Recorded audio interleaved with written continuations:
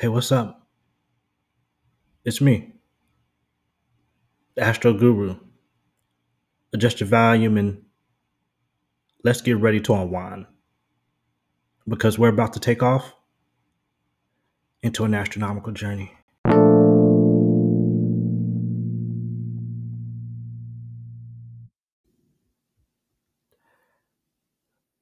As we were talking and having the best conversation ever, things got so deep. Bethany started telling me about her upbringing. She was heavily involved in church. She sung in a choir faithfully every single Sunday. She was doing so well with singing at church that people just started to come just to watch her perform her solos.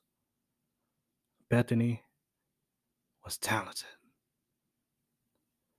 She told me singing was her escape. And then I asked, what were you escaping?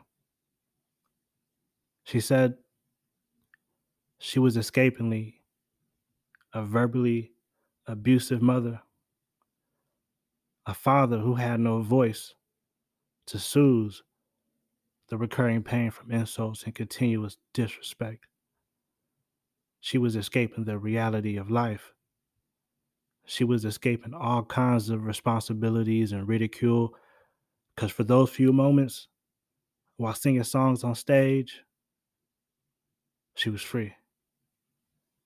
She was free from the mediocrity of life. For just a few moments, for just a few moments, she got to be who she wanted to be. She told me growing up, she could never fit in, which is ironic because I've seen the love she gets. And then one day,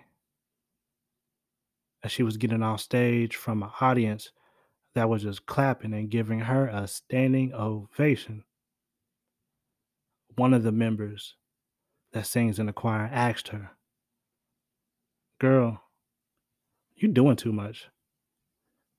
Why won't you just be like the rest of us?" And she poised herself and responded calmly, like a true queen, and said, "Because then I would not be me."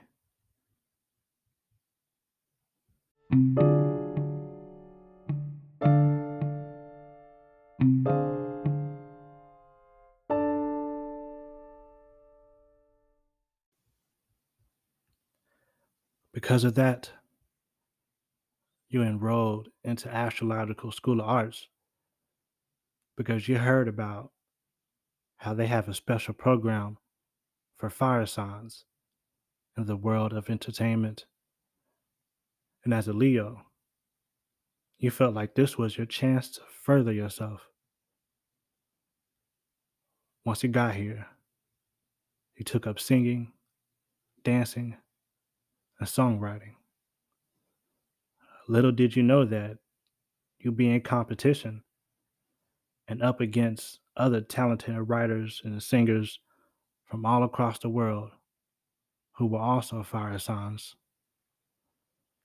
But something about you was different. You stood out only because you knew the importance of just being yourself. You didn't bother to fit in. I think this is what made people naturally gravitate to you. You had an energy and an aura that was literally on fire. Your personality was warm and you carried yourself with composure and your confidence was infectious. Just observing you from a distance felt like I was watching a movie. Bethany, you truly was a star, shining brightly, all by yourself. And this quality about you put people in awe,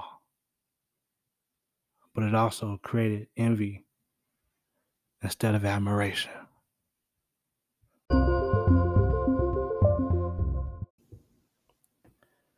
In astrology, Leo is a sign of self realization.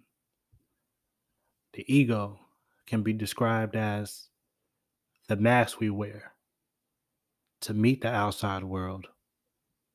So, of course, your ego is not who you really are, but instead, it's an illusion that we have created by our personality and character traits. Your ego is built upon learned behaviors, mannerisms, skills, and beliefs and values that we have accumulated over the years. The term socialization refers to the process by which we learn the innate values and norms and beliefs of the group or society to which we belong.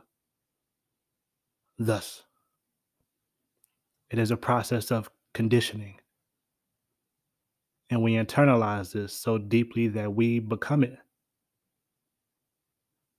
We ultimately get lost behind the mask and the roles we play.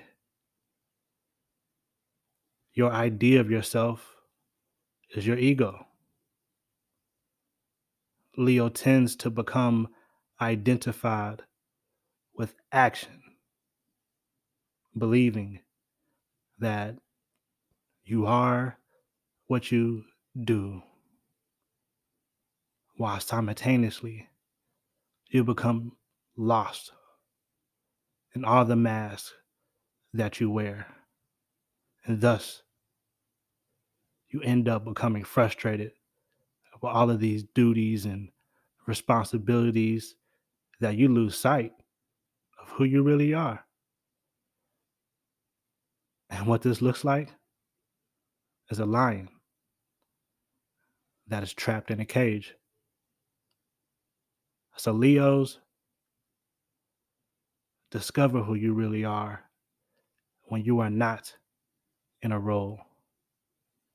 Your ego is a social construct, which is a false sense of self. And your real self, your authentic self, is connected to your spiritual nature, which can only be experienced and not spoken.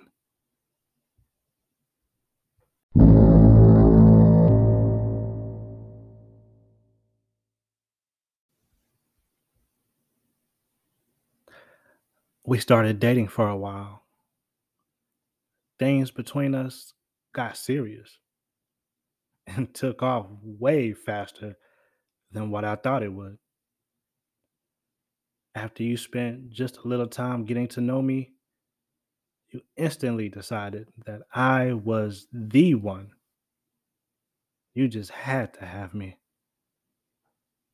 and I don't blame you. Our intimacy was just as explosive as our arguments.